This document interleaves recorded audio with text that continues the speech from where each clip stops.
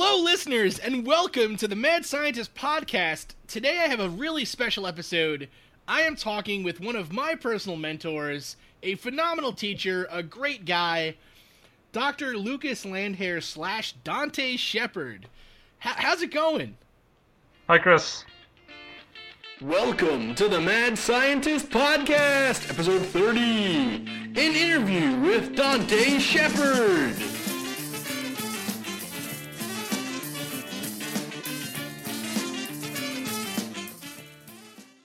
So, okay, first off, I guess we should start with a little bit of introduction here. So, Okay. I first met you through grad school, where, you know, I was teaching courses and whatever, and all the undergrads were saying, "Oh, our favorite professor is Dr. Landherr." And so you were the TA in that transport class that I even had to sit in for. Yeah. That's right. I forgot that. Yes, I was. That was fun. You actually taught that course, and I was supposed to be overseeing you, and you did great. You didn't need me at all. That was such a... Oh my goodness, what a scary time of life that was. But, yeah, I mean, so we just kind of met, and, it's been awesome. I was able to work with you on Science the World, on one of the Assumptions comics. Yes. Which is really cool. Well, a comic on Assumptions, I should say, which is cool, featuring my cat Chippy as a giant balloon. And depicting you as well. Yeah, and depicting me as a very cool scientist, so that's right on the mark. Perfect. So why don't you tell everyone what you're up to right now, and then tell everyone what you're up to right now. All right. So I do. I'm a associate teaching professor at Northeastern, and so I teach pretty much whatever class they need me to teach in the curriculum. I've taught almost all the undergraduate courses at this point. And in my spare time, I have made comics for about the last 9.5 years under the pseudonym Dante Shepard. I was been making Surviving the World, which is a daily photo comic that I started back when I was in grad school, where I was just pretending to be a beloved professor at a chalkboard. I kind of kept making it while I was in my postdoc, and kind of as soon as I started at Northeastern, kind of because my face was in all the comics, as I was using photographic medium, students kind of recognized me, and that kind of helped to strengthen some of my relationships with some of the students, and I think that kind of helped to set the tone for kind of my teaching style as well, which certainly is very educational focused, obviously, because it's teaching. But certainly I mix in a lot of humor. I try to kind of create a loose atmosphere that I think try to help people learn. And because I've kind of kept making comics in all this time, I started to try to make actual science comics. So recognizing the fact that there were some concepts I was teaching students that they wouldn't, there's a lot of theoretical concepts in engineering, and a lot of those theoretical concepts have no obvious physical component. It's just some equation or some term that exists in theory. And so it's really hard for students to learn, especially when they are visual learners and visually oriented. And even though it's engineering, well over a majority of students in engineering are still, primarily visual learners. So kind of from there, I was able to get a small grant from the provost at Northeastern. I was able to kind of hire some professional artists, which I'd come to know through my making comics. And we've made we've made 9 or 10 comics at this point. I've been able to start hiring some student artists as well to make and draw some comics. So that's been really pretty exciting. Some of the comics that I've made, especially the one of Fugacity, that one's gotten used all over the U.S. It actually got used in colleges in the United Kingdom, in Belgium, and actually got used by the Danish EPA for some reason. I'm still not sure how they got their hold on it. Oh, wow.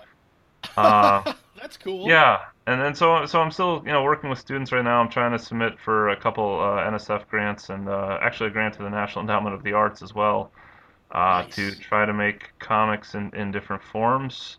I've got some really long-term goals. Kind of my science bucket list is to make a graphic textbook, which is a textbook in graphic novel form, and it's a terrible name for it. I've got to think of a better one. But I would love to make basically a long comic about teaching transport or teaching thermo or some other engineering concept And if it serves as a supplemental tool to learning, I think that it would really kind of help improve student confidence, help improve student understanding. You can tell I'm a professor because I'm bloviating here and I'm very wordy. So. Oh, come on. Don't put yourself down like that, man. It's going great. Yeah, it's what's really cool is so I mean, first off, when I joined Northeastern as a grad student, I had seen some of your comics before, Okay. but had never like I didn't put two and two together. Like I think the first time we met was at like the the AICHE barbecue, Okay. and and like I saw I recognized you, but I was like, where do I know that guy from? And then all my undergrads who like were coming to work in the lab with me were like, a lot of them were freshmen, and they were like, oh, we got we're being taught by the Surviving the World guy, isn't that cool? And like and I was like, oh really? Oh, that's so awesome. And then I saw it and I was like, that's where I know that guy.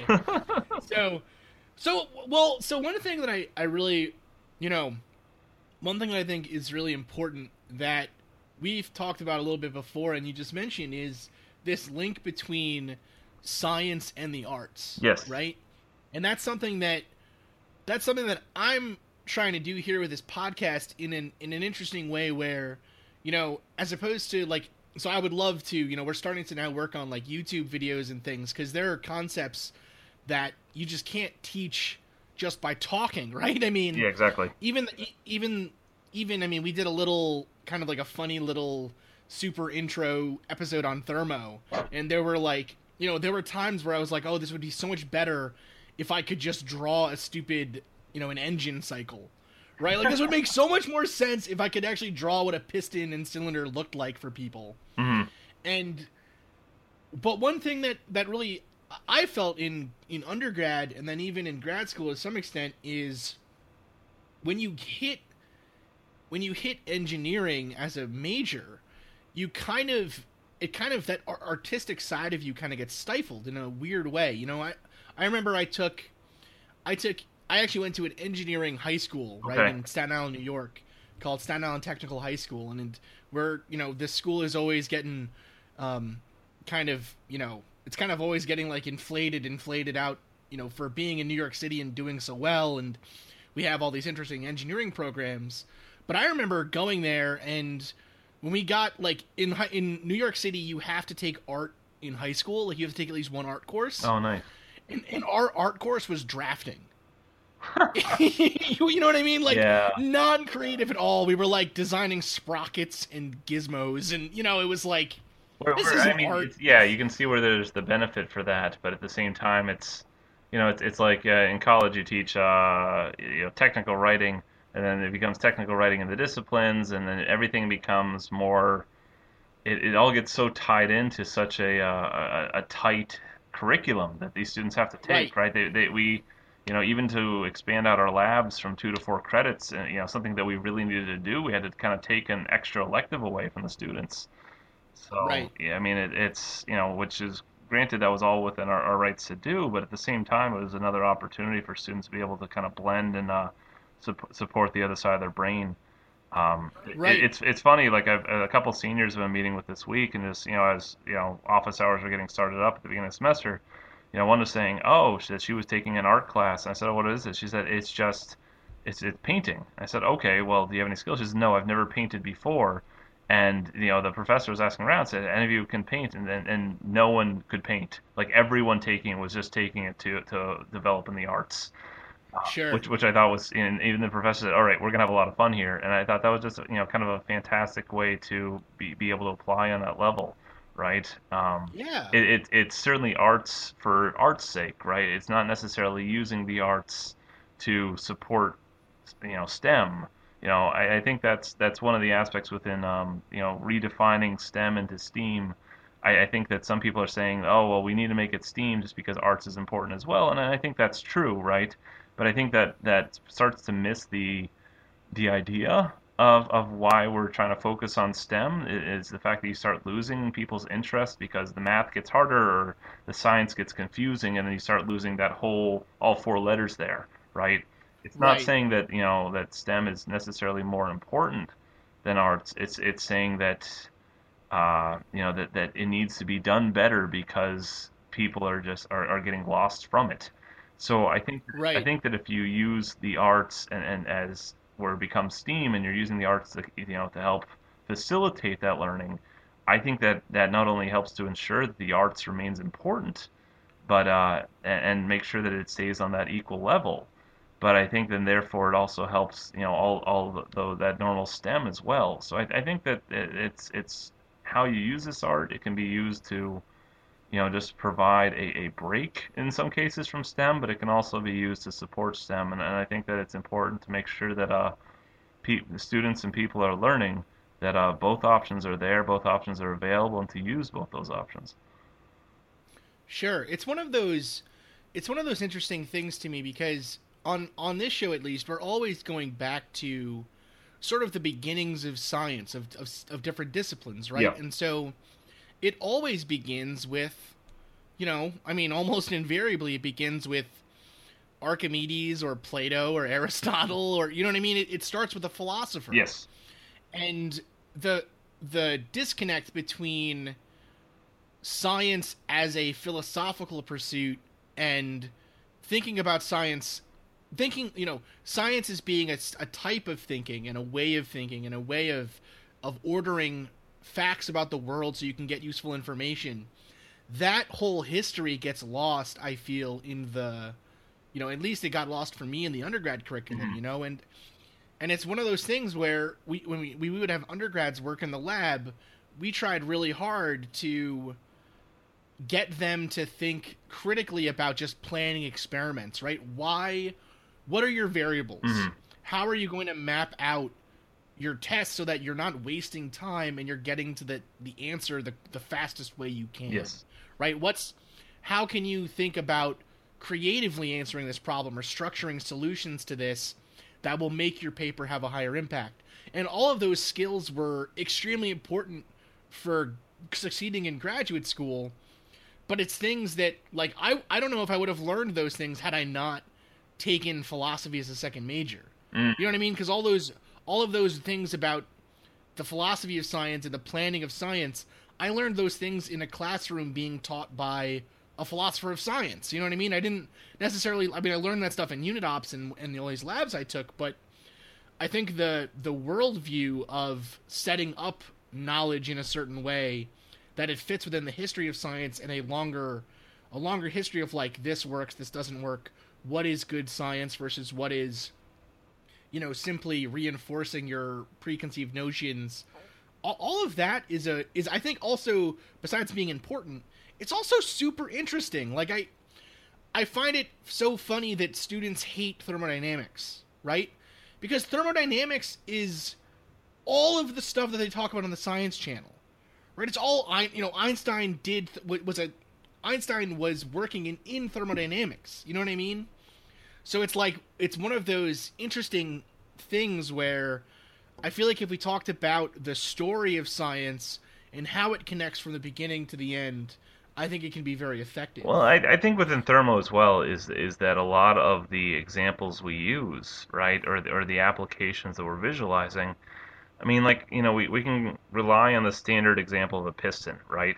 The amount of pressure and volume that are existing within that space within the piston and how much work is being done, right? Or how much energy is being lost and try to get some sense of the overall conservation of energy within there, and whether something is reversible or irreversible.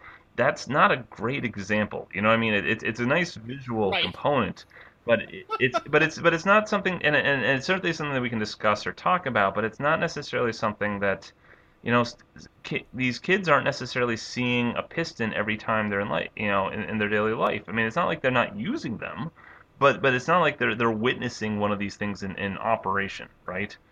Or if Sure. we talk like about, oh, here's like an engine or a cycle has these four different elements to it, and there's an evaporator and there's a condenser, and there's a turbine or a valve or whatever these things are. I mean, they may see the outside of this box, but they may not see what's inside, right? So we can talk Yeah. about refrigeration cycles, and yeah, sure, there's one in your fridge or there's one in your air conditioning unit, and we can use these examples, but maybe they're not seeing those individual components. So unless you can find some way to better help them see it when they're looking at systems. I mean, yeah, applied thermodynamics, applied transport, you apply both of them together, you've got an air conditioner, right? You've got a Right. furnace, you've got a ventilation system. I mean, that's all that HVAC is. It's just applied thermal and transport. But it's all couched in the theory, and yeah, I don't know. It's you potentially start losing students' interest if it doesn't necessarily apply to some area that they recognize directly or can see within the boxes of. Like, I imagine if you were to take an air conditioner and pry off the front and actually show them where all the different things are and somehow show them it in operation, they probably would learn it a lot better. But, if you can't necessarily do that, how do you start visualizing this stuff better? How do you start explaining this stuff better?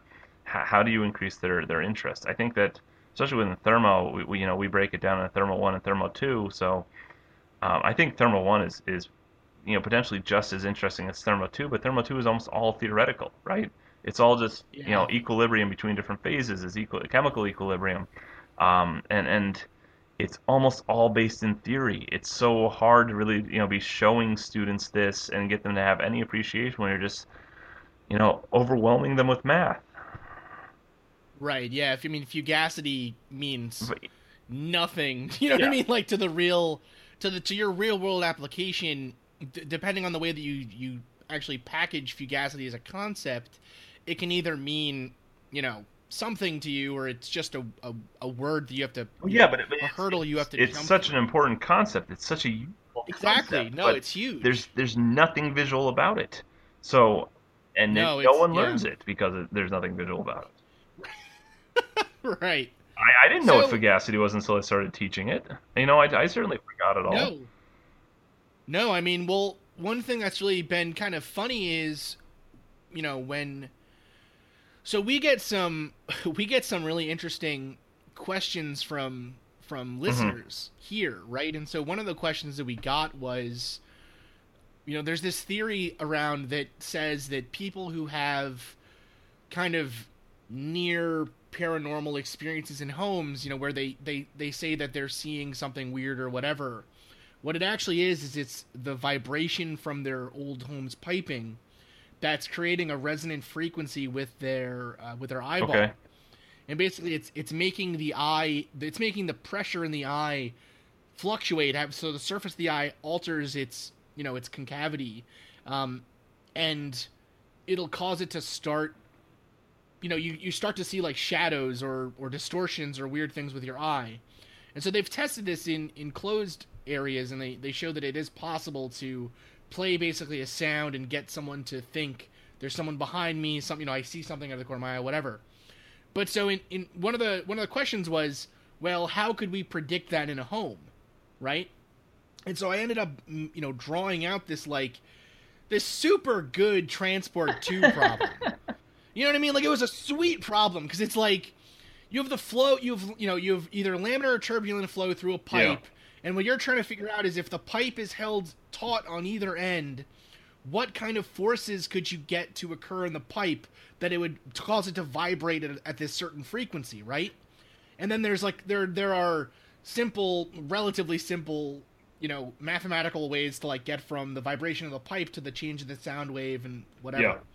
But like that's an awesome problem, and it's a really hard one, and it's kind of an interesting it's an interesting problem sort that we could give students, these kind of just problems with even just cool backstories to Yeah. problems, I think would help in some cases. I mean, there's that funny image that always floats around on the internet where it's like, Lex Luthor stole 20 cakes and he eats, 15 of them. How many cakes does Lex Luthor have left or whatever?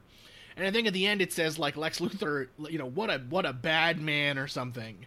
And it's like, what is this problem? But if I was a kid learning math, I'd be like, Lex Luthor's a bad guy. He's got 5 cakes left. Like, I think these connections are useful in some ways at Hmm. least.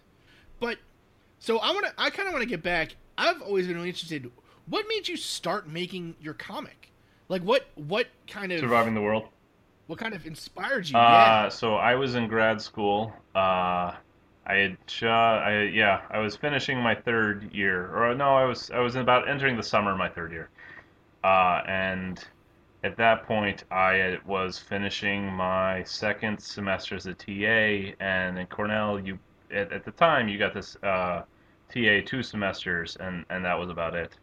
Um, and I kind of the only reason that I really went to grad school is that I could teach someday. So I kind of had hit the highlights of my potential grad career for the most part, and I was just kind of in it at that point until the end. Um, and so I'd kind of realized like a semester or two before that I needed some kind of creative outlet. I'd written I'd seen some contests online about, oh, write a TV script, and if you're the winning TV script, then we will set you up with an agent to potentially make a show. And I kind of used that contest as an excuse to motivate myself to start doing something creative. And there's no way the script was going to go anywhere, but I liked it enough, and I was trying to figure out other ways that I could do it. Could I rewrite it into like a stage show, or something else like that? And eventually I came on, well, you've always liked comics, could I make a comic out of it? Uh, I looked around for artists, and the only artists that were interested in it at the time, because who was I? I was just some nobody. Were people who basically did stick figures, and their stick figures are worse than mine, so I didn't see a point in doing that. So I had read on Brian K. Vaughan, who he was a writer for Lost for a little while, but he made just a series of excellent comics. So he's currently making Paper Girls. He's made Saga. He's Runaways is one of my favorites of all time. But he's made just a ton of them. Uh-huh. Ex Machina and Why the Last Man are probably the ones people know him best for. But he on his site at the time had talked about, well, if you can't find an artist, that shouldn't stop you from making comics. I used photography as the art for some of my earliest work because I didn't have an artist to collaborate with at the time. And so I said, well, that actually I could do that. I could rewrite this script. It was kind of all about essentially someone teaching like a pre-college course about what college life was like, and it was going to go back and forth between the scenes and things like that. I said, well, I can just take that one character to be teaching the course and start make a comic where he's just at a chalkboard, writing all the various lessons down and things like that. It doesn't actually, any of the dialogue I had, I can rework into the comic itself. And the character's name was Dante Shepherd, so I said, all right, well, I will play the role of Dante Shepherd, and I'll claim that I'm him. And so yeah, I made the comic for I was making it daily. I still am. I made it. Went about a year, and then right at the end of that first year, all of a sudden, a couple people were sharing links, and it exploded on Reddit that day. There was actually a Reddit link that said, "Are we going to post everything from this site? It's not really that funny," which which I loved. And then from there, I kind of had this weird little readership and following that's made it popular enough that the students knew who I was when I made it to a professorship. So Yeah.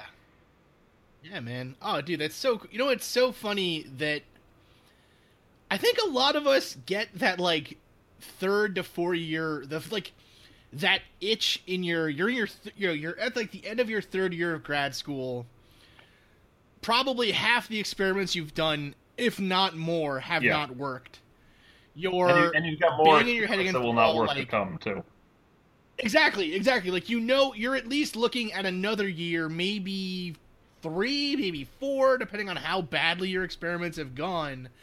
And I feel like a lot of people were like, well, I'm either going to quit or I'm going to need to, like, write a book or something, right?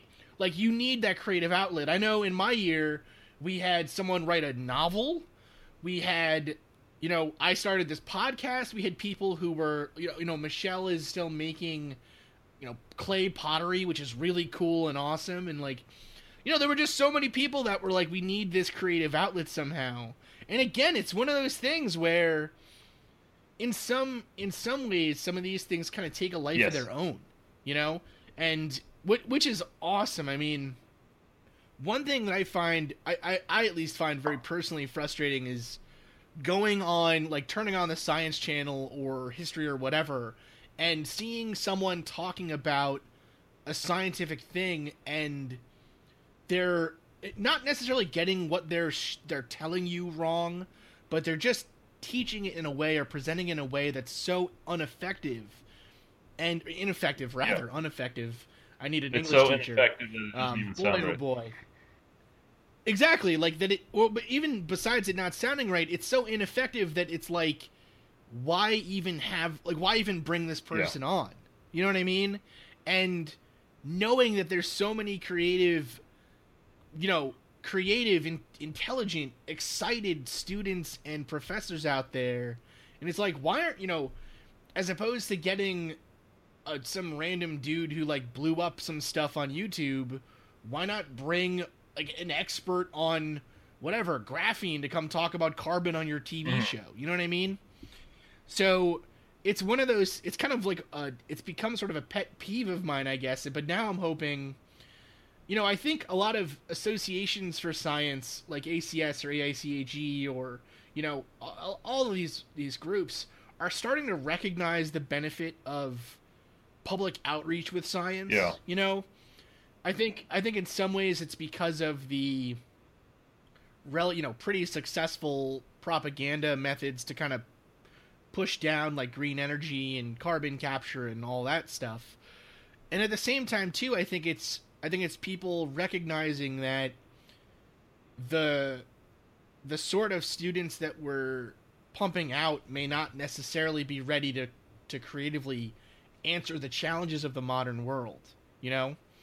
So What is the engineer for it's the 21st century, as we yeah, as we are often exactly. talking about in curriculum and discussions and things like that.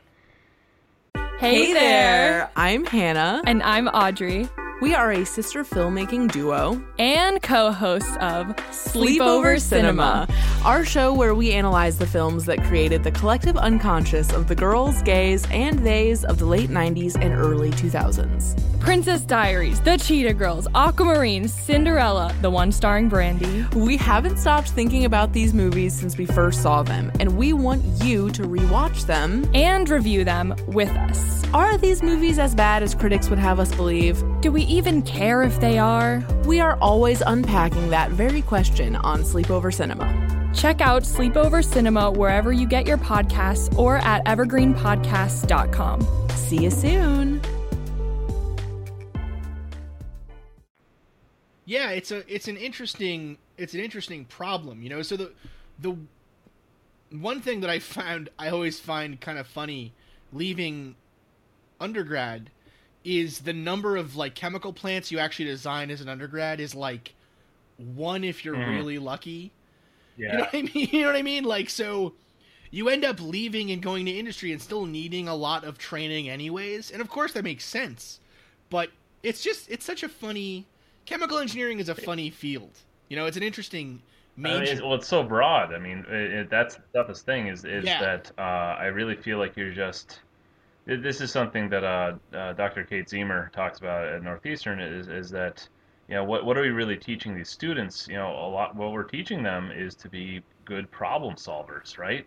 Because we can't just focus on just the bio side of chemical engineering because there's also the material side or the energy side, and you kind of will lose that focus because students are interested in the breadth of the fact that they're all interested in something within that breadth. So that leaves you with basically teaching them how to be, really good problem solvers and setting them up to basically be able to do anything. Um, and I think that Right. you kind of need to be able to teach that way. You can teach them just endless theory, or you can teach them concepts, or you can teach them some combination of, but it all comes down to, are you setting them up so that if they look at some situation, they are ready and capable and confident enough to be able to attack it. So, I mean, that's kind of the way on my exams, actually, I set up all my exams so that it is some kind of unusual problem, right? So it is something Sure. that basically the students hadn't necessarily seen before, and it's not that they don't know the how to solve it, right? So the example that I've done, and I've made this public, so I don't mind sharing it, is I made a problem about a flamingo, right? And so the idea was that this flamingo was in like a flamingo-sized hamster ball at the zoo, right? And the ball itself was made out of plexiglass, and then there needed to be some layer of insulation in there to prevent the flamingo stink from getting out. And then another layer of plexiglass to help hold the insulation, and this flamingo is going to be rolling around the zoo, and you had to figure out how thick that insulation layer needed to be so that the flamingo didn't get too stinky, but it also so that it didn't overheat and die on the inside of the ball, right? And so the students are looking at this, right? And I'm saying, look, you can skip the whole, I'll write like a paragraph of jokes in there just to try to calm the students down so they are less stressed while taking the exam. But they're looking at this and they're thinking, all right, well, this is a ridiculous problem, and that's true. But all that it is just it's a composite sphere. It's just a several. Right. It's three levels of different K values. It's 3 layers with and different thermal conductivities to it, and we've done problems like that a ton of times. So once they realize, oh, this is all this is, then they can start attacking something they haven't seen before. And if they know concepts, Right. And they know some theory, and you've taught it to them well with that, so that they have some confidence behind themselves, right? Then you can really get some sense of evaluating both their confidence and their understanding. And that's what we need to do. Yeah, I think. I don't know. it's actually Maybe the problems I read no, are a little too ridiculous, and I'm willing to admit that may be true. But I think that you need to start thinking about different ways to try to make sure that they have some confidence in themselves as well as understanding. Sure. I mean, well, some of the things are like when the minute I got out into industry, all of a sudden it was like, hey, do you remember how to design, I don't know, like a reflux column? Yeah. No? Well, you have to. You know what I mean? So it was like you had to be confident enough to go back to that stuff that you learned in undergrad and grad school and then start to apply it. And so no, I think those problems like that are super helpful. At least, I mean, whatever, fresh out of grad school, I think that kind of problem is very useful looking back at it now. I mean, I've always kind of had this, I've always thought this would be kind of funny for I don't know, like a final exam or something. I know it could never be done, but, one thing with thermo, like we were saying earlier, is it's so far away from what you normally do, right? And so I've always had this kind of funny idea of, if I was stuck on a desert island, could I build an engine? Right? Like, could I start to use the power of the island to my advantage? I have normal sunlight. Let's say I have, flowing water with the tides or whatever. Maybe there's a small river or stream. Could I set up, something to harness the power there? And so, and like, the thing is, there's a lot of options there to build at least a working, like a mill, or, you know what I mean? Like, that kind of creative problem solving, I think, is actually really useful for students. And so, I mean, I love that stuff. I think it's super good. So actually, that one question that I get asked a lot, I'm sure you get asked this too, plenty, is why did you actually decide on chemical engineering as your field of study? Right? So I actually remember when I was in high school, I was obsessed with the idea of antimatter and nanotech. Right? Those are like my two things that I was like, I desperately want to study these things. And I actually got a chance to go to a high school student symposium on nanotechnology at Columbia University, and I got to meet Bill Nye and hear him talk about nanotech and its use for like space. And I remember I saw some guys from Rice University with a ferrofluid inside of like a bottle or a beaker or something. And so when they put a magnet underneath it, it spiked up. And I was like, oh, that's so cool. There's going to be so many applications, even though there's like no applications for that stupid stuff. But I asked them, like, well, what field are you guys in? And they said chemical engineering. And I was like, that's what I want to do. I want to be the guy with the weird goo talking to kids. You know what I mean? And so that's kind of how I picked it. And, it had nothing to do with ferrofluids, but I'm super happy I picked it. But so why did you pick chemi? I think I picked it for the same reason that I would argue at least half chemies do, is that I was good in that I liked chemistry and I liked math in high school, and I thought that chemical engineering was the right combination of the two.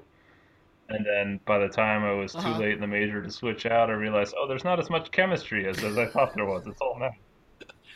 No, there's almost the most chemistry in the field is in the name of it. Right? There's like I remember going through all this stupid organic chemistry, and then, like, I was bad at orgo. I was I was okay at physical chemistry. Like I didn't have to study for the No, test or I was anything. just the opposite.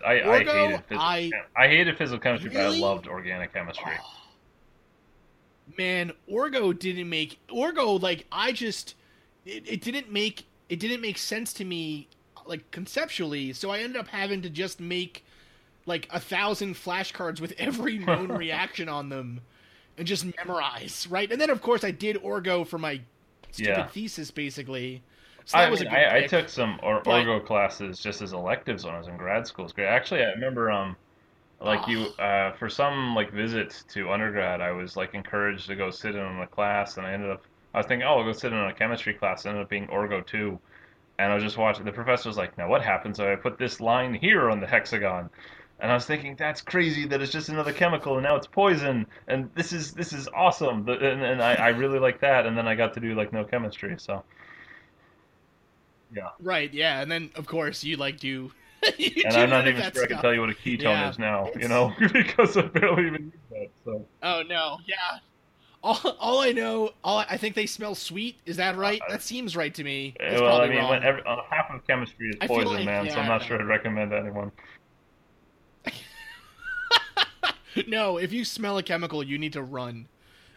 Pretty much, you need to close the hood, call your PI, evacuate the lab, please. What is your so?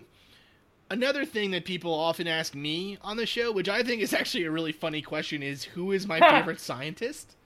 Right? And like it's such a weird one because it's science is so I remember there's a really funny story that Choi, so my advisor was Dr. Sunho Choi. For listeners who don't know, I think that's actually the first time I've ever said that on the show, which is interesting. His son said something really funny one time, I guess, when he was at home, where his son was like learning math, and he just learned multiplication, and they were learning, or I guess maybe it wasn't multiplication. I think maybe it was physics. They were learning about gravity. They were learning about some, previous scientists like Newton or Pythagoras or whoever, and his son was like, I can't believe they're famous just for discovering like gravity. Yeah. Right? He's like, it was so easy to be so he said to him, I wish I was born back then because I would be a famous scientist right away. Right? Like, he was like, it'd be so easy to be a scientist back then. And in some ways that's kind of true, right? Like, Newton discovered so many things because back then we were still, Newton died from like ingesting mercury, right? Like he wasn't exactly killing it on all fronts of the scientific frontier. But nowadays, like, a famous scientist can be famous for just kind of discovering one small change to, electron microscopy or just a new type of carbon compound or whatever. So it's almost inevitable that your favorite scientist would be someone in the past, right? But what I like to always say is probably my favorite scientist is Glenn T. Seaborg. Because his name is phenomenal, right? His name is phenomenal. He's one of 2 scientists ever to have an element named for them during their lifetime. I thought he was the only one. I thought he was the only one during his lifetime. He's the only American. There is a Russian scientist who also had one named for him. That's because the Russians and the Americans were fighting over, we discovered this element first. Yeah, no, exactly. the history is going with Exactly. Oh, you got to do this? Well, fine, then we have to get one too, so yeah. Right. So it's... But, like, and he just discovered a lot of stuff, and he seemed like a cool guy. You know what I mean? Like, Seaborg, good guy. And one of my cats now is named Seaborg, so it's all worked out well. But yeah, man, who would you say is your favorite scientist? It's a hard question for me because I think that I've come to get so focused on like the education side of things. And I mean, like it was even, it was even like the decision to go to grad school halfway through undergrad was that I wanted to teach like that. That was when I realized, and so a lot of my focus has just been on kind of the more educational side of things. So I mean, there's certainly famous scientists that I love the story of, like Marie Curie and all that, and how she was carrying around things of radiation in her pockets, and bringing people into the closet so she could show them that it was glow in the dark. I love that. I love like some of the stories about Rosalind Franklin and how she had truly discovered aspects of DNA before Watson and Crick. But I think that within all that, a lot more of my focus has just been it's just been kind of more on the educational side of things. So I think that becomes a little bit harder for me to really say. I'm not saying that the education professionals aren't scientists and things like that, but I think that like they're I think it's a little bit different. So it's a different feel. yeah, For sure. It's definitely a different. It's a different. It's actually one of my biggest problems actually with the whole grad school experience actually was that the best researchers, the people doing cutting edge work, aren't always the people like some of those yes. people aren't teaching any courses, right? And so it's kind of like you go to this great school and you're like, man, this guy is like a Nobel laureate and he works here. That Nobel laureate is not. He never comes in contact with undergraduate students. But the Nobel laureate might unless, also not like, be able by to teach, mistake. right? Yeah. Right. Well, that's the thing, right? Yeah, they are definitely separate things, but it's kind. I just find it very interesting though that you can know so much about a subject and then not be able to convey it to someone, right? Like that's I think because kind of talking kind of comes naturally to me. In case you, dear listeners, haven't realized, I like to hear the sound of my own voice. But it's I don't know. I always find that very fascinating. So, okay, who was your favorite teacher when you were coming up? I guess I probably shouldn't count the ones I had, right? Or maybe I should. I don't know. I think a lot of the way that I style my own teaching is based on the professor I had at Lafayette, an undergrad, Bud Martin. A lot of his style. I think I had him for 3 classes. Two core courses and an elective, and he used skeleton notes and notes with gaps, and I thought that was just an incredibly effective way to learn. So I kind of copied that. He had the kind of a serious, but also just kind of a freeing atmosphere a little bit in class sometimes. He was just was very funny in times like that. I actually pet sat for him once because I did research with him. And he had a pet bird at the time. He said, "If you accidentally kill the bird, that's okay. I won't hold it against you." And he was almost like encouraging me to accidentally kill his bird for him. Right. He's like, listen, I'm going to turn my back right now. If in 10 minutes the bird is dead, you're not in any trouble, and I'll order you a pizza. Right? Like, man. Oh, that's cool, man. It's funny. It's actually so.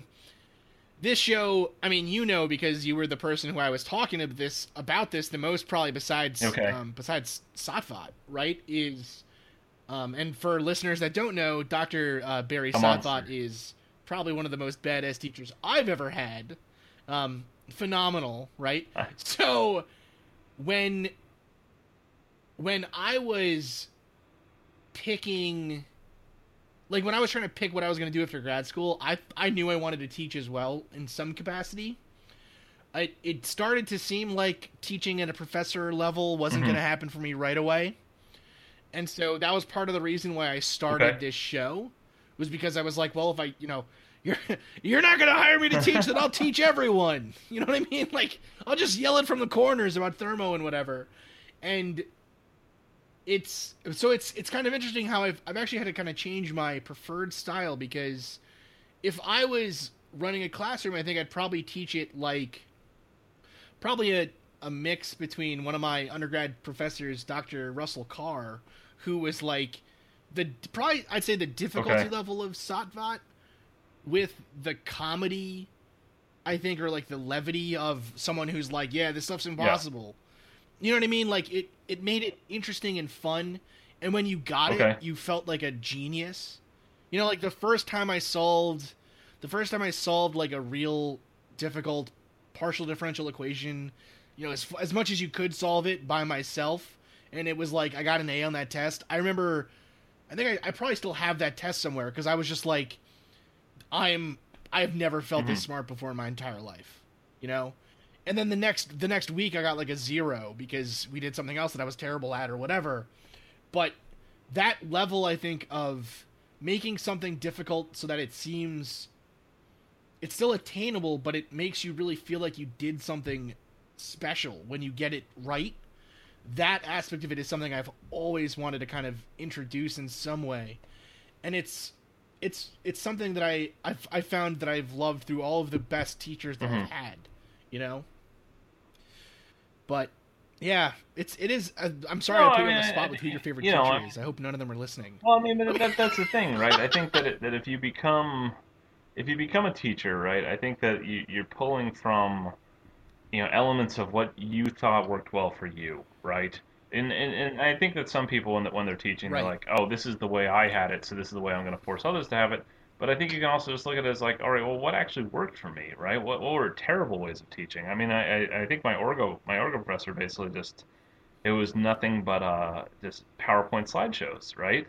And I think that that's the reason why a lot of kids really didn't like that class. It was awful. I mean, my wife's a chemical engineer as well, and so she was in the class with me, and we talk about just sometimes just how bad that teaching style was, because you just can't necessarily learn if it's just a giant PowerPoint, TV show, and which is all it essentially is, right? So. No, yeah. If you're a professor listening to this and you use PowerPoint, please. I get stop. its use like for occasion, right? You. Like I'll use it if I'm trying to like show a lot of pictures and like I'm talking about case studies and process control. Like then I need it, right? Because I need to highlight all these different aspects. But I'm not going to use it otherwise, unless I'm doing something quick, like almost like Jeopardy like questions or Yeah, the thing that I think gets lost in it is actually I think there's actually something really instructive in. I mean, I think I'm pretty certain that I read somewhere that this is actually true. I should have checked this before I said it, but I mean, it's too late now. We're already here. Actually, writing out notes is more of an effective memory tool, because you're actually linking listening and then doing and then seeing. Using multiple kind of components to be able to reinforce it there. Right, exactly. And so I think that aspect of like having a professor on the board writing out a mathematical equation and then you having to write it in your book, right? That I think is a really useful tool. And so that's one thing that I hope never leaves the engineering world. But I mean, I do see it slowly kind of getting not phased out necessarily, but I've seen classes of like fluids or thermo or whatever that are taught pure PowerPoint. And it's kind of like, I don't know how effective that is. Maybe it's good, like you said, for, I think it's good for like conceptual things and pictures and everything. But, math, I'm not. Well, I think that you could do that, like if you use in the notes with gaps, the skeleton notes kind of aspect, right? So even if you're providing the students with essentially the slides, what you're giving the students has elements of it missing, right? So then they've got to write down essentially what's missing, and that kind of reinforces their interactivity with the class to some degree. But I mean, the sage on a stage method of learning is really only so useful, right? I forget what the precise number is, but like I think that the studies have shown that you lose close to 90% of your students after about, I think it's 28 minutes, if you just kind of have that sage on a stage style of learning, just the professor in front just teaching and just lecturing on. So unless you like are breaking it up somehow with, I try to break it up with anecdotes or jokes or active learning from here and there, just anything just to grab a few more kids back in. But even you may not necessarily get it back to 100% at any point that are actually paying attention, right? But I mean, otherwise, you're still losing kids every time that you are not refocusing them somehow. So you've got to figure out how to do that in a way that makes it so that they're willing to learn as well. You can't just call on one individual student because that student might not want to answer, right?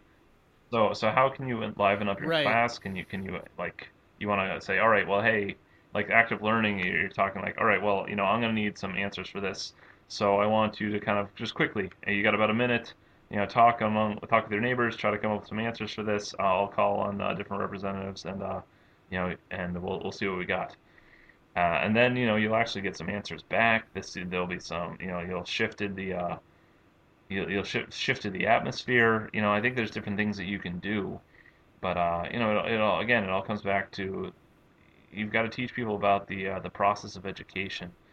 You've got to teach them about it, like how to develop good learning and things like that.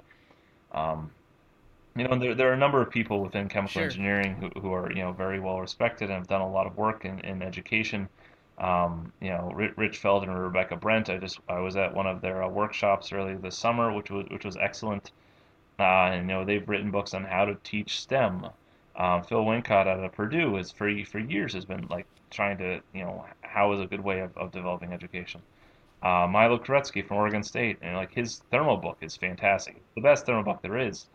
Yeah. Yeah, but meanwhile, It's he's been focusing phenomenal. on how do you improve the education of the, for the students at the same time. John Falconer out of Boulder, Colorado. And I'm missing just a ton of other people. Margo Vigent at Bucknell, and I could just keep naming more and more people. David Silverstein from Kentucky.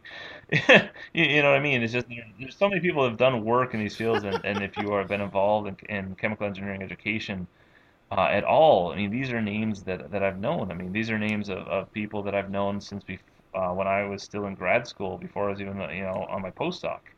I was like, okay, what am I going to try? What am I trying to do to become a good teacher if I'm able to get that opportunity in a few years? So, Sure. Yeah, man. So, okay. So we're nearing the end here. I think I've got two more. I think I've got two more questions. I've been holding no you for a problem. long time here. Thank you so much. Hey, You know, again, it's the comic that you and I yeah, collaborated man. on This helped is something. kickstart my career. I mean, that's to a different level. I mean, I'm It's now such the a. contributing It's I'm such now a a good contributing comic. writer for the Chemical Engineering Education Journal because of the comic that you and I wrote together with Carrie Peach drew it, and I think Carrie might have been actually the one that kind of Yeah. kickstarted it more than you or I. I was gonna say. I think it's those drawings are so good. I mean, no, actually, listeners, I'm gonna post a link directly to it, and of course directly to to the websites and everything to find Dr. Landher's work and everything. And it's gonna be great. So yeah, check that comic out because it is a good. I'm gonna say it's a good picture of me, and it's a good picture of my cat. That's like Did I what tell we you what really look happened like in the real world. with Carrie So after she made that comic? I tried to see if she would be willing to collaborate on future ones. So like I said, hey, I'm no, what submitting for a happened? couple grants here. Are you willing to be like an artist who collaborates? She said, yeah, essentially that she would, be really willing to do that. And she had experience actually working in labs when she was in school and all that, and she really liked that opportunity. So like I submitted the grants, and she was online. And like within days of me submitting it, she said, you know what, an opportunity came up that I've been trying to work on for years. And if you do get that grant, I'm not going to be able to help you. I'm like, okay, that's great. And she couldn't tell me about it at the time. Well, it turned out then she was named the artist for the Adventure Zone graphic novel series. You know, so it's like, oh yeah, Yeah, which that's is a much super better thing to be cool. doing than working on. Right, right. I saw that on Instagram and I was like, oh wow! I was like, that's so Yeah, cool. That lady drew me. no, exactly Right? right. Oh, it's so cool. It's so cool, man. Yeah, it's amazing. I mean, Yeah. it's such a cool thing. Yeah, you've got to check it out, listeners. It's really cool stuff. So actually, so now you were just recently named one of the 35 under 35 for AICHE, the American Thank you Institute very of Chemical much. Engineers. Congratulations. That's amazing. I mean, man, that's some cool stuff. So what's okay? So now you are, dare I say it, a I'm a pillar of the chemical luminary, I guess. engineering community. Let's just you're up there. You know what I mean? If there's, I mean, we'll give it some time before we start saying, throwing around words like Titan. I But won't yeah, stop you you, get but there. You get there, right? we should not What? really be. Yeah. Right, it's fine. It's okay. What what so as someone, I mean, as someone whose career both in getting to actually do science and art together and teaching a lot of people, I think about a lot of the cool and a lot of the challenges that scientists and grad students get into just through your comic alone, and then now actually teaching and stuff.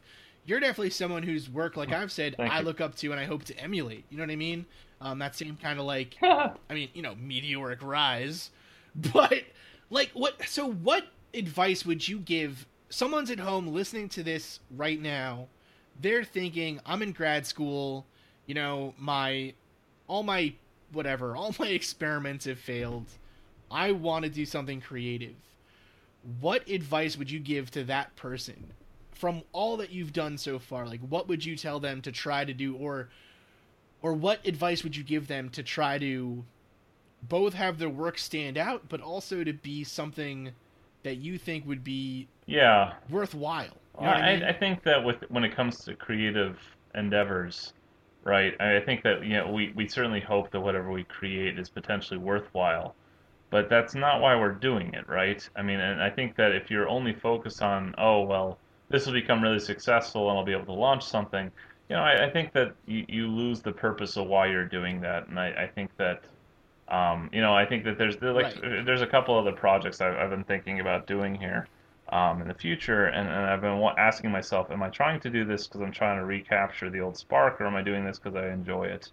And I think that that's been a good question to kind of keep asking myself here. I think that the most important thing for creative endeavors is to do it because it makes you happy. Do it because it gives you, maybe it gives you some kind of support in the other work that you're doing. Maybe it's something that, potentially could become worthwhile, or something that could become, a strange, weird guiding aspect of your career, or, something that could actually get and intertwine with your career. Who knows? But I think within creative endeavors, you've got to think about align it so it's something that you really enjoy, something that makes you happy. Maybe you can find a purpose for it. Maybe even from the beginning, you know what the purpose would be, and it's a totally justifiable purpose. But if it's not something where your enjoyment in it is the first and foremost thing, I think you'll lose some of the drive behind that in the creative efforts. And I think that's kind of the most important aspect when it comes to, in how you might approach that. So I guess that's my recommendation there. I think that if you think that you need a creative outlet, go ahead, pursue it, maybe figure out what it is. I know that some people basically, their usual recommendation on creative efforts is, practice, practice, practice. If it's like a comic, write, draw, draw, draw, write, draw, draw, draw, and practice, practice, practice until you're ready to do it. My recommendation is almost, if it's something that you're really happy with, just get going. It doesn't necessarily have to be the grand thing, And I know some people might say, oh, well, wait and make sure you're good enough before you start your grand thing. I mean, if it's something that you're really passionate about, don't let it hold you back. You'll improve on that, right? You'll improve in the work that you do, and the main thing is, if you have a voice, if you know what you want it to be about, then and maybe even that will refine itself over time. But if it's something that you enjoy, find some way to pursue it, and find some way to build it up, and make it. I mean, that's the biggest thing when it comes to creative stuff, is just make it. If you can actually just make it, then I mean, Right. what? Oh, I think I could be a great writer if I tried someday. Well, maybe I could be a great writer, but I haven't actually done anything, so I can't actually say that about myself. So. Yeah, it's actually funny that you mentioned that. We get a lot of, and I love doing this. We get a lot of emails and questions and stuff from people who are just starting their own podcasts, as if I haven't just been like I just started my podcast myself. You know what I mean? Like we get a lot of people that email in and ask, what do you suggest? What do you think we should do? And one of the most interesting stats that I saw was something that really speaks to that, of just like keep doing it, keep putting stuff out. And it's if your podcast lasts a year, you're like already you're more long lived than something like 90% of podcasts, right? So, and like in a year, even if you get, and some of these other stats were things like, to be within like the top 50% of all podcasts out at a given time, you need to get 100 downloads, right? And it's kind of one of those things where it's like, it's almost, again, more of like, you just keep throwing it, you just keep putting it out there. If you're enjoying it, eventually people will come. Eventually you're going to find that niche audience who's going to be like, I love this. I love this person's voice. I love their personality. I like what they're talking about, so, and there's always a market out there, the job that I have now, a lot of the stuff that I've had to look up for it to learn more.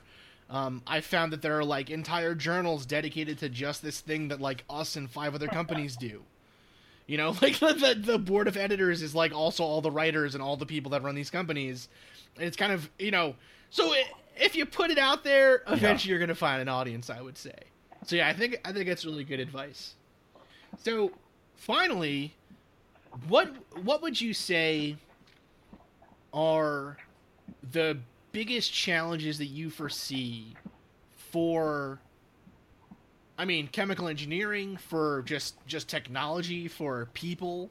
You know, what do you foresee being the next big things that we're going to be talking about in 10 years' time? I think that you know, I think that we have to think about the different extreme possibilities for sure, right? I mean, you can certainly use a lot of the more frightening aspects of possible, you know, science and different things like that. You know, if we're looking at diseases that we don't necessarily have antibiotics for, or antibiotic resistance diseases, I think that's, you know, it certainly could be something you're looking at. You're looking at the need for basically renewable energy. You're looking at, you know, needs for certain basically to overcome what we've already done to the environment. You know, I think that you're looking at within biology and medicine. You know, the different uses. You know, I think that there's other things that people are gonna, you know, we're gonna have to overcome. New exposures and new difficulties for sure. I think with the nanotechnology, you know, the number of advances, the number of opportunities that presents, you know, you're also kind of, you know, that introduces just a ton of safety concerns as well. And I'm not sure that, you know, that we're fully, that the people who are encouraging nanotechnology and the developments and the efforts, I'm not sure everyone who's really thinking about, oh, that sounds really cool, we should kind of keep pushing that direction. I'm not sure that everyone's aware of the safety issues of that. Right. Literally, listeners, every time in history we have thought, oh, that like bundle of particles, I bet it'd be really good if we ingest it somehow. That has never gone great. All right, like asbestos, nuclear materials, like it's never gone super great. So yeah, I'm with you 100%. One of the things that I've thought about in chemistry for a long time is that I wonder, I worry a little bit if we are oversaturating the number of people coming out who are more bio-driven and more bio-focused, you know, or the number of students that are certainly interested in that area. I'm not saying that it's not a growing field and that there aren't just a ton of opportunities. But, you know, I worry at some point that we're just going to oversaturate in that area, and we won't necessarily be as, you know, have the strength in materials, for example, you know, or in the other components of chemical engineering. Well, it's one of those. Yeah. Yeah. No, that's you know, that's kind of my main thing. Like, you know, it's the number of great. We've got bioengineering programs and the number of chemical engineering programs that have added bio to their name. And I mean, I can't. I do not understand biology. I hated every biology course I took. You know, certainly it's not my forte. I'm not slamming biology. I'm just. It's great that there are people that are experts in this and are pushing and are using it and are implementing it and integrating it. I just, at some point, you know, we've got to make sure that we have a balance in our expertise that we are producing. And I'm worried that in chemical engineering, if we don't somehow do a better job to present that effort, to create that effort, if we're going to end up with just these number of students who just can't find jobs, you know, who can't find opportunities. If the funding opportunities are not necessarily going to be there, I don't know. You know, I think that's one of the concerns there. It's one of those things where, again, you can look at history and just see, you know, for a long time we really thought plastics was going to be the next huge thing, right? And plastics has been really good for industry, not so good for research, right? I mean, polymers are huge still, but the number of just dedicated plastics, I mean, I think there's Worcester Polytech maybe is like the one, I mean, maybe I'm getting that wrong, but there's not that many plastics specific programs left. Same with petrol engineering, same with, I mean, zeolites, the field that I worked in, we thought those were going to be huge. and they have been important, but like the number of zeolite engineers specifically has dwindled, you know. So yeah, I'm with you again on that one. I would say. Go ahead. I just actually have one final question. Now, you're a parent, and we have a lot of with your kids have very cool names. Or at least I've heard they have cool names. I don't know if there's. Well, they're internet names, or at least the pseudonyms they give them are Cannonball and Torpedo, because there are creepy people online, and my kids should have some secrecy as well. So of course, they should absolutely, of course. What?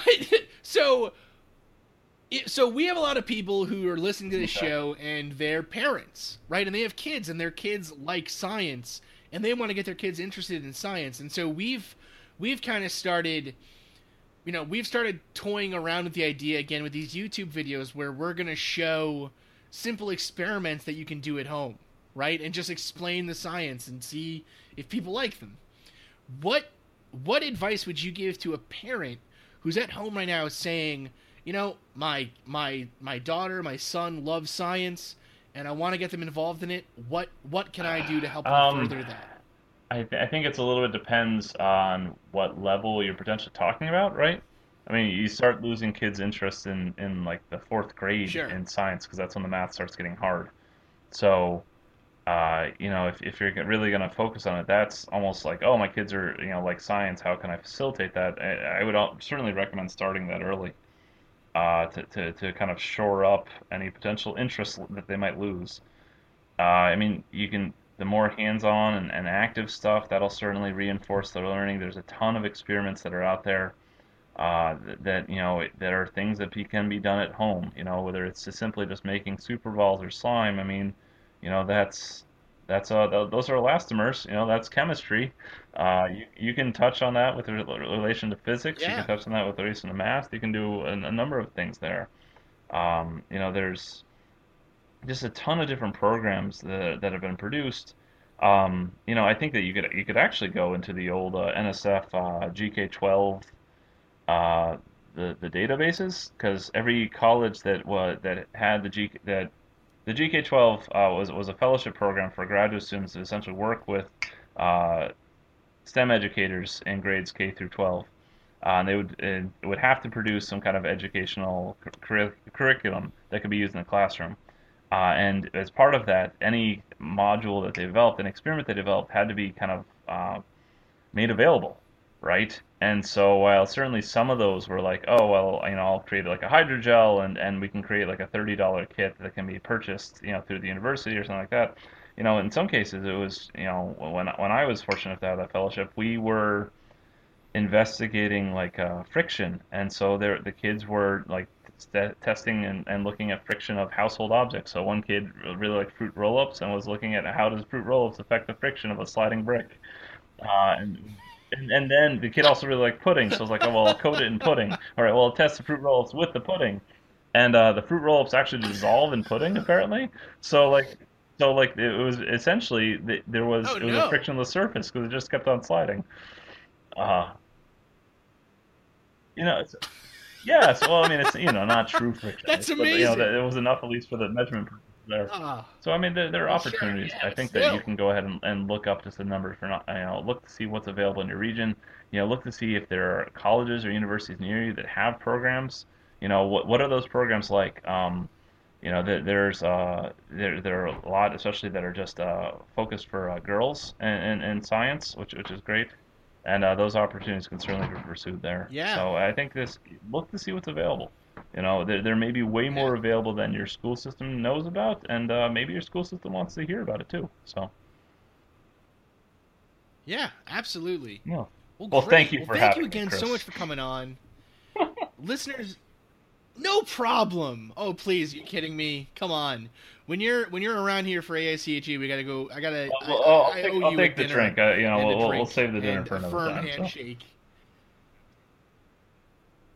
All right. That sounds good. That sounds fine. So, listeners, this has again been the Mad Scientist Podcast here with Dante Shepard / Dr. Lucas Landherr. You can find all of his work on Surviving the World, on Science the World. You can find him throughout the internet, search Dante Shepherd, and we're going to have links to all of the information and the websites and things that we talked about here in the show notes. Thank you again so much, like I said, and, we'll have to definitely do this again soon. This was a lot of fun. Cool. All right. Have a good night, and thank you again for listening.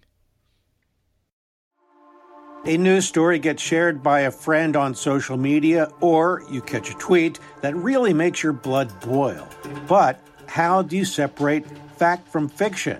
That's the premise behind Disinformation, a 10-part series from Evergreen Podcasts and Emergent Risk International coming this fall. Tune into Disinformation wherever you get your podcasts, and remember, don't believe everything you read.